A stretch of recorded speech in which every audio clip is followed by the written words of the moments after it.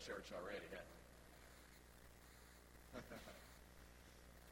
What a blessing it is for April and I to be with you today. My heart is full, and I love this place. I know most of you don't know me, but I have a story here, and I will share a little bit of that at the end. But it is in reflection to what I want to talk about this morning, and I do want to honor your pastor today and his wife, Carolyn.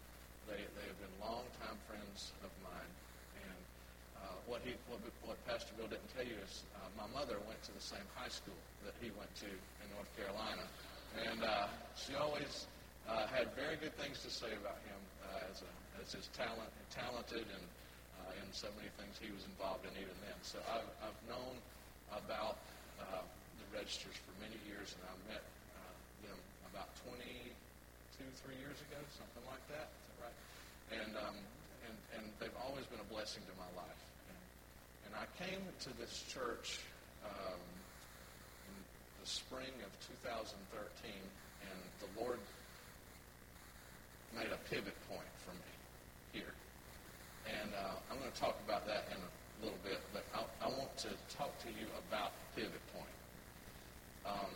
If you want to turn today with me, you're welcome to Genesis, the 24th chapter, and it will be on the screen, so if you just want to read it there, that's fine. But I want to talk to you about pivot points. The Lord often shows us many examples in the Word of people who had pivot points.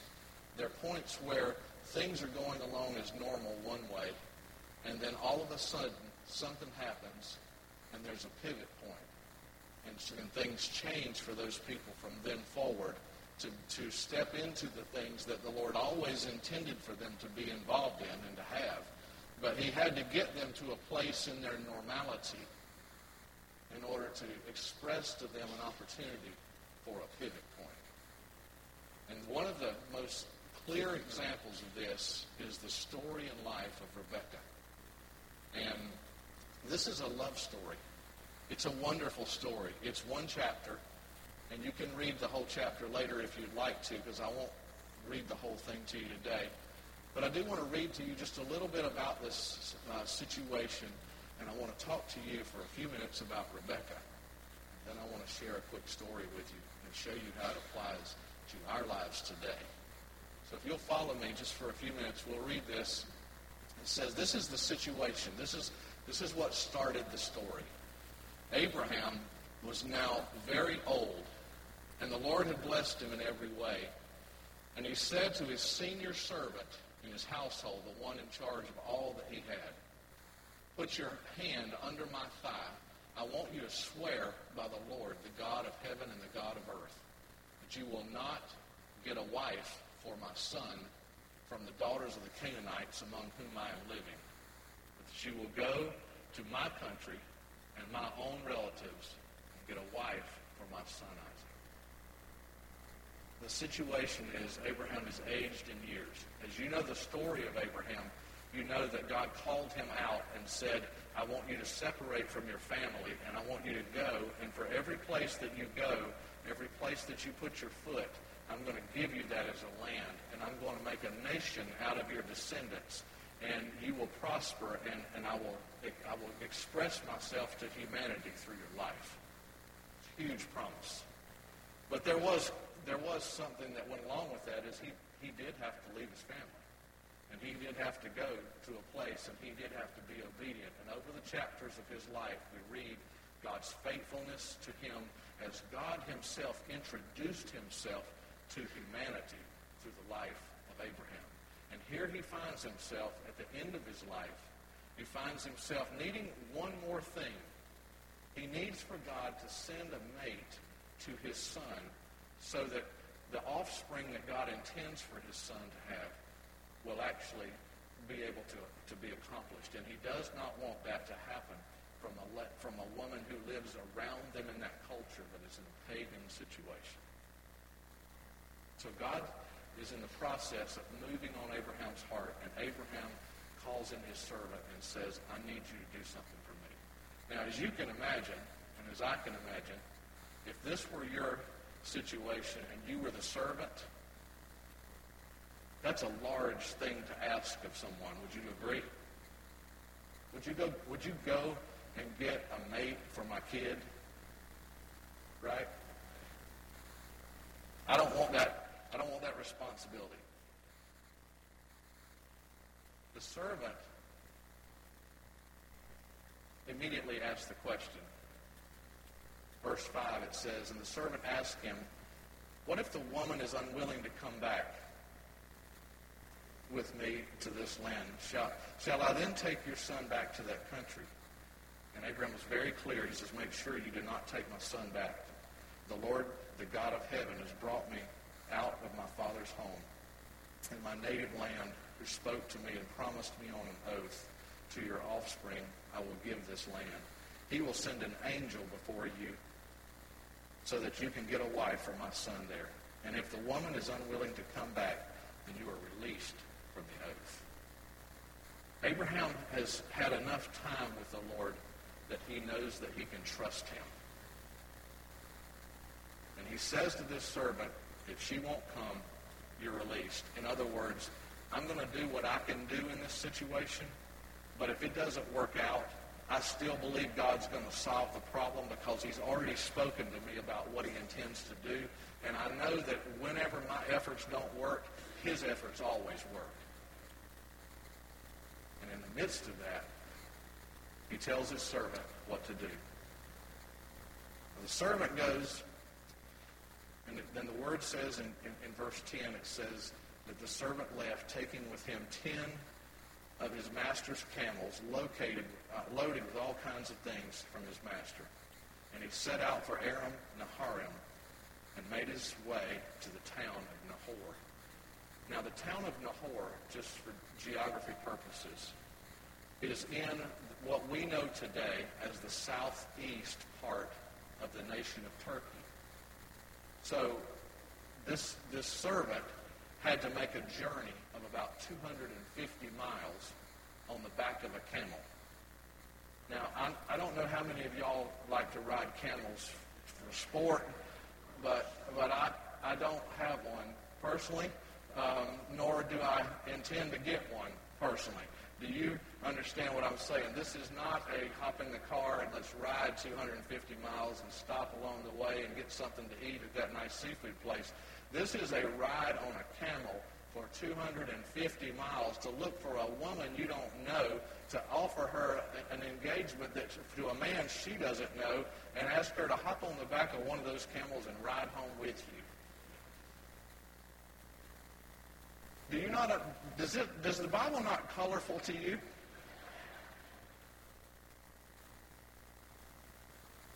Let me show you what this looks like. See if I can get this to work. I want you to see it. All right. Can you see right here? This little blue line at the end? This is where the conversation happened. All right. The camel ride went all the way up through the top of what we know as Israel and then moved over into the eastern part of what we now know as Turkey. And then the situation happened right there in that little town of Nahor. And then the ride back was longer than 250 miles. It was 350 miles because Isaac was living in the Negev, which is in the southern part of the nation, all the way down to the bottom. And so the ride home was even farther than the ride there. It was a big task. It was a big ask. It was an ask. It was an ask out of a hope of a heart of a father who wanted something good for his son. And there was a man willing to go. But this man went. The servant went. And he had a lot of anxiety to think about on that 250-mile ride. How in the world is this going to happen? And when he lands in the city of Nahor, the word says in verse 15, it says, before he had finished praying. How many of you know that the Lord can answer your prayer before you finish praying? You don't have to. He's not waiting on you to say it. He already has the answer. It's already there. He's just waiting on you to get to the process of unloading it so he can take over. And what happens right here is he says, before he had finished praying, Rebekah came out with her jar on her shoulder. She was the daughter of Bethuel. And basically, she was Abraham's great niece. Okay, so out of all the little ladies of this town who had come out to get water in the evening for their family, which was the gathering place, and it's the place where all the ladies talked about life. It was the one place in the daytime they all went together, or went at the same time. And out of all of this, the first person he sees before he finishes praying is the answer to his prayer, and yet he doesn't know it. He's curious about it. He thinks it might be, but he's curious about it. And here's what it says. It says, and she went, it says, first of all, in verse 16, it says, the woman was very beautiful, and she was a virgin because she had slept with no man. And she went down to the spring and filled her jar and came up. And the prayer of the servant was, Lord, God of Abraham, my master, please show me favor today, and please show me kindness. And what I'm going to ask you, this was the prayer, is that when I ask a young lady to offer me some water to drink, that when I finish drinking, that she will offer to water my camels.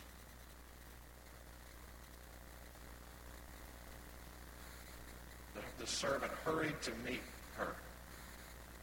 Please give me a little water from your jar. Now, notice the extra words that I'm about to read that are in this passage right here. They're descriptive words of her. Drink, my Lord. In common language, we'd say, sure. It was pleasant. It was pleasant. It was yeah, absolutely, here. It was a positive. It was more than just a okay. It was, sure. It was delightful. Drink, my Lord. She said, and quickly.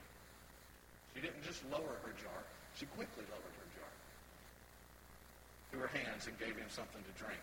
And after she'd given him something to drink, she said, I'll draw water for your camels too, until they've had enough to drink. And so she quickly emptied her jar into the trough and ran back to get more. Are you noticing something about her personality? She's on the spot. Absolutely. I'll be happy to do that for you. Sure, no problem at all. You know what? I'll take care of the camels too. No problem. Now, I'm sorry. When you look at camels, I did have a picture. I'm not sure it'll make you do anything but laugh. But the only thing I can think of is that stupid commercial on TV.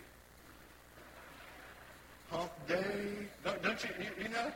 Mike, don't you, does anybody seen that commercial? I'm assuming you have because you're laughing about it. That's all I can think of when I look at this. Okay. But here's something about camels you might not know. It says, in my research, it said that a thirsty camel can drink 50 gallons of water in 3 minutes. And a normal camel that's not super thirsty can drink 30 gallons of water in 10 minutes. All right, so let's just do a little math, okay? Let's just talk for a minute about logistics, because I'm a logistics kind of guy. Let's just say they're not thirsty, but they probably are. But we'll use the lower number. There's 10 camels. They're drinking 30 gallons apiece.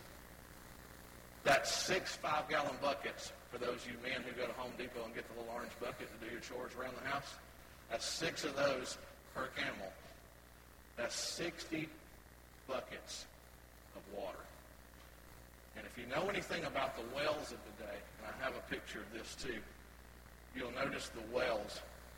It's the next slide down, I think. And what you'll notice is that it descends down. It's kind of a gathering place, and the next slide is more of a schematic, but you'll see it. You see how this works. They have to come out of what they call grade level, which is the level that we walk on. But because water has to come up out of the water table, they have to dig down a ways to get down to the water table. So there's usually steps that are required to go down to a place where you would get water, and then you would come up out of that place holding that water. So that water that weighs 8 pounds per gallon, that would be a bucket that weighed 40 pounds on a shoulder of a young lady. Now keep in mind, why do I tell you that? She didn't have to do that. She could have just offered him a little water and went on her way. She didn't know this man. Why would she do that?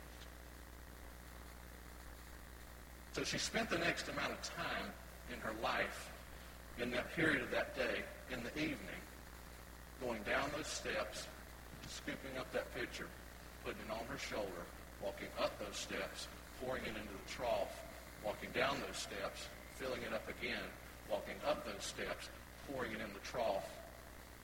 Who knows how many times? 50, 60 times? This tells us something about her. And this is interesting. This is worth noting. First of all, it showed she had character. It was just something about her that she was set apart. She was different. She wasn't normal. She had character. The second thing it shows is she was willing to work hard. She was diligent. She was willing just to be diligent. Just whatever's in front of her in that day's time, it was not larger than she was. She was just willing to take it on, whatever that was, and she was willing to be diligent. She was hospitable. This was a stranger. And she was willing to give of herself to someone she didn't know, who really didn't, at least at that point in the story, she wasn't expecting to get something back. She was just giving out of what was inside of her. She was honoring to a stranger. She was honoring. She was genuine. She was generous of her time and her energy. And she lived her life, obviously, with margin. Because she had enough time to stop what she was doing in the day-to-day parts of her life for an interruption that came along when she wasn't expecting it. To do something extraordinary for someone she didn't know with no return of anything back. That's the goodness of the Lord. When we live our lives in meditation with Him, and we know that He is good to us, and we sing about it, and we have worship when we come together, and when we walk out into the society that we live in, which is carnal and has so many problems, we are the salt. We are the Rebecca. When we are full of the Lord and the power of His Holy Spirit in our hearts, we have something to give away. We can help that widow. We can help that neighbor. We can help that single mother. We can help that cashier. We can help that waitress. We can tip extra just because we do, because we live in margin of our time and of our resource. And in those moments of extraordinary opportunity come supernatural moments of impact. And Rebecca doesn't even know what she's doing. It is second nature to her to do what she's doing because it's coming out of her soul. It's coming out of her heart. It's an opportunity to bless someone, and she takes the moment and does it. If she had not done that, you and I would never have known her name. But she would have spent the rest of her life living in Nahor, and no one would have ever known her name. But because she was full of the goodness of the Lord coming out of her just by nature, it changed her life and made a pivot point for her. And as a result, she took a 350-mile ride on a camel to the south and married a young man named Isaac, who had been in covenant with the Lord because his father Abraham was willing to be obedient. And 3,500 years later, we're still talking about her halfway around the world.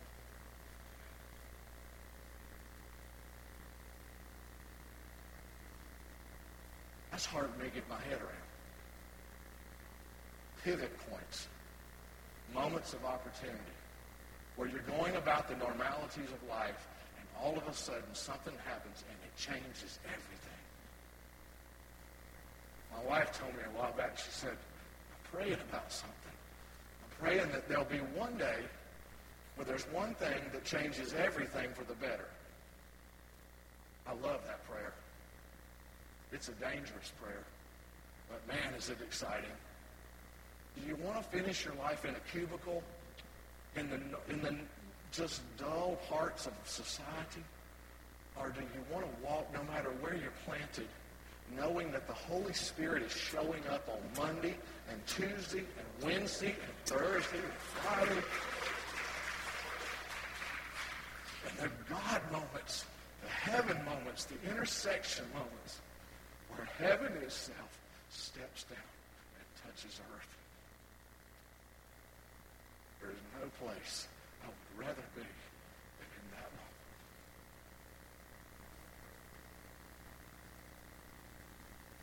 There's three little takeaways. I won't finish reading the story, but there's three takeaways that are worth noting. One is that when we are living our life with focus on blessing others in the normalities of our days, that opens supernatural doors of blessing and hope and opportunity. That's worth noting out of the story. Second thing that's worth noting is when we live in margin, what I mean by that is we don't spend everything we make. And we don't exhaust our calendars so full that we don't have any downtime or time to have opportunities for interruptions or things. And we have time. When we live our lives in margin, that allows us the ability to be a blessing to others in key moments of time when the Lord chooses. And the third thing is when finding contentment in the place that we are planted, the place that you are, the job you have, the community you live in, the people that you talk to, the activities that you do, the Little League ball games, all of the things that you do, the place where you are planted, when we find contentment in those places and we're not spending our time wishing that we lived in that subdivision and that we had that car and that our clothes were this way and that way, and we're not focused on what other people around us have, and we find contentment in the place that we are planted by the Lord, it opens our eyes to see the opportunities that other people miss. See, when Jesus compared us to salt, I don't know about you, but there are certain foods I don't want to eat them without salt. Avocados, they gotta have salt because they just taste like cardboard if you don't. I'm sorry, you probably don't agree with that. It's okay. Salt takes normal life and expands it. Jesus is saying, don't lose your saltiness. I need you to be different. I need you to think different. I need your priorities to be different. I need you to manage your time different. I need you to be, for me, what I need you to be in that place of normality. Because I need to change normality to become supernatural. And the only way I can do that is by planting someone there who understands the way I think about things. God is calling us out to be Rebekahs. Paying attention to what's going on around us. Being hospitable to people that we don't need something back from.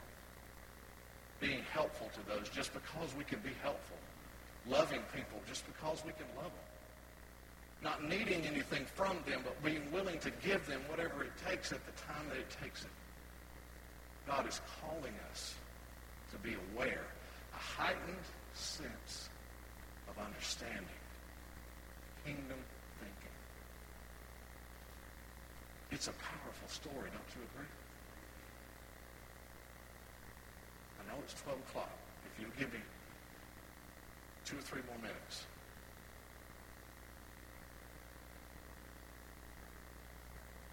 I'm going to tell this story Tuesday morning. I know the intercessors will be here. Can I invite other people that want to hear it? Okay. Okay. You don't have to come. I'm going to deal with it a little more then. Okay. I'll just give you today the high spots. I went back to Emmanuel College, started working there in 2009. I'd been out in commercial banking, come back. And I was so excited to get to come back because I thought it was some unfinished business. I want to do some things. I felt like it was a prophetic word from the Lord. I knew that it was a change of season for me. Started getting back there. When I got back there, we started growing. Things started happening. Buildings started getting built. Students started coming. Programs started getting added. I was so excited. I was living in my element. I was living in a dream. And in December of 2012, the president called in the administrators and said, "We've got a problem. I don't know how large it is. We just let the CFO go. And I don't know what we're going to do, but we're $2 million short on cash for the rest of the month." I was the guy out front. I was the guy going, "Come be a part of what we're doing. You're going to love it. It's great." I was that guy. And the guy that I ate tacos with once a week just take my knees out from under me. Came home, and I told April, my world has just been shattered. I have been all over the Carolinas and Georgia and all over the Southeast promoting something that has been something that's been going on in the back behind the curtain that we didn't know about. And my reputation, my integrity, everything about me is now in jeopardy from a friend. Call Bill. Sometimes you just need to talk to people. I called Bill, I guess that was 2013. I'm not sure if it was April, May, somewhere in the spring. He said, "Yeah, Brian, I'll eat lunch with you." He said, "But I got this little prayer meeting. I got this little prayer meeting that I need to go to first. You're welcome to come." I thought, well, if anything I need at all today, it's prayer. And I came in the back doors of that church, spring of 2013, I believe it was. I walked in that little room back there with the folded chairs, had kind of a pale color paint on the wall.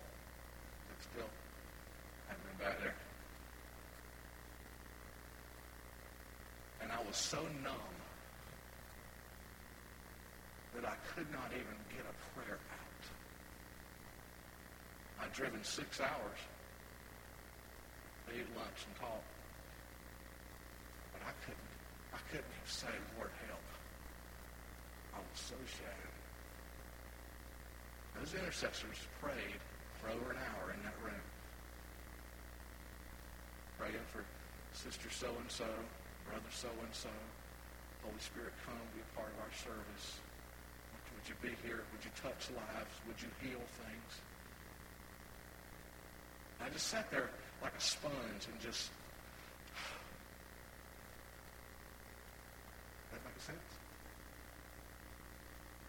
I left here and went to Orlando to a conference.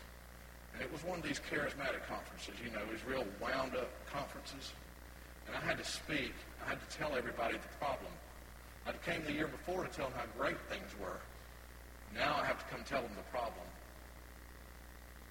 I poured my heart out to them about the problem on Thursday. On Friday night, I'm still at the conference, but I'm sitting in the back of the room.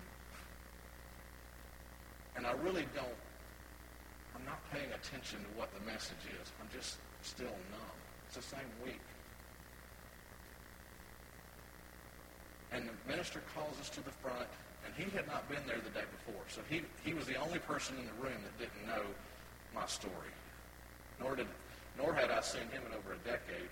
He didn't even remember who I was. He just kind of like, are you from Georgia? Kind of thing. He called everybody to the front. I walked down to the edge of the stage. You know how it is when you're called to the altar, but you really don't want to go?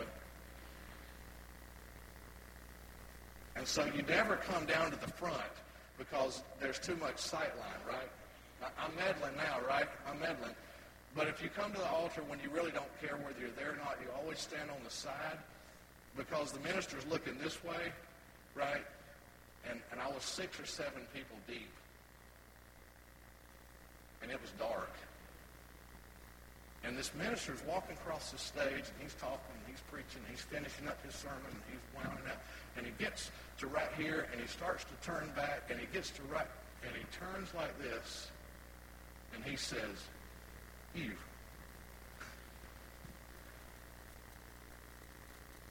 It was like this big red X, you know. He says, "I believe the Holy Spirit would say to you that people look at your situation as if it's Humpty Dumpty. There are too many broken pieces to ever put that back together. But I want you to know that the Father says He's going to solve your problem."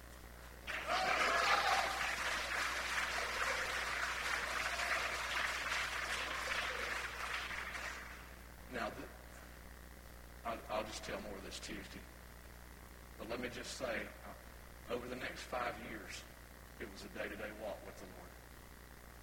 And last year, that problem, by the time it got solved, was over $32 million.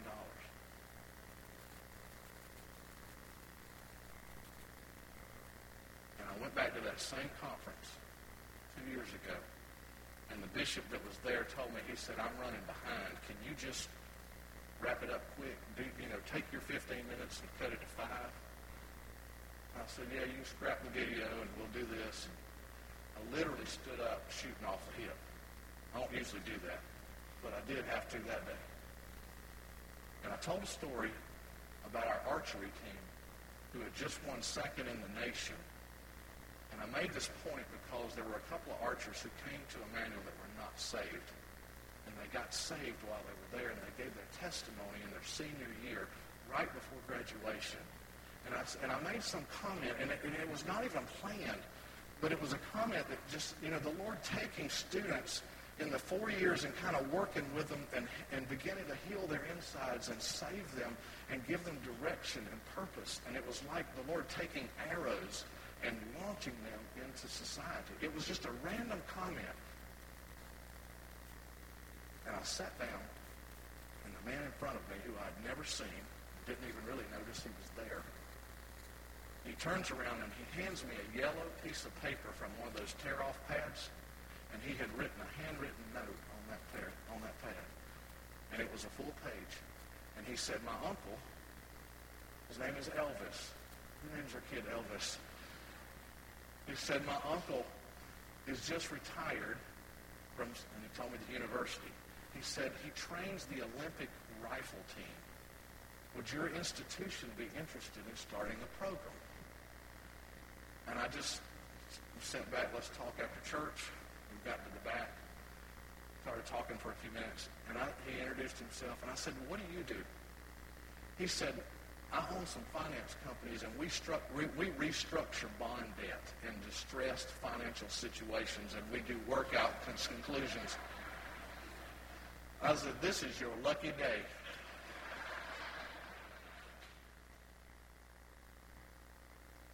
And over the period of the next 2 years, he and about 25 other people in negotiation solved that problem and brought that debt down to $8 million.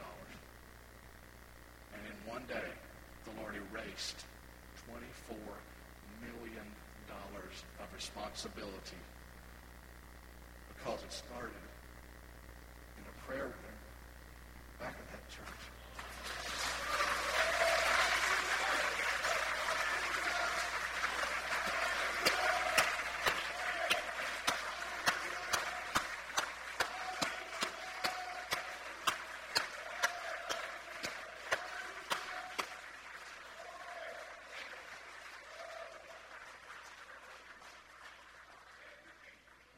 in here today,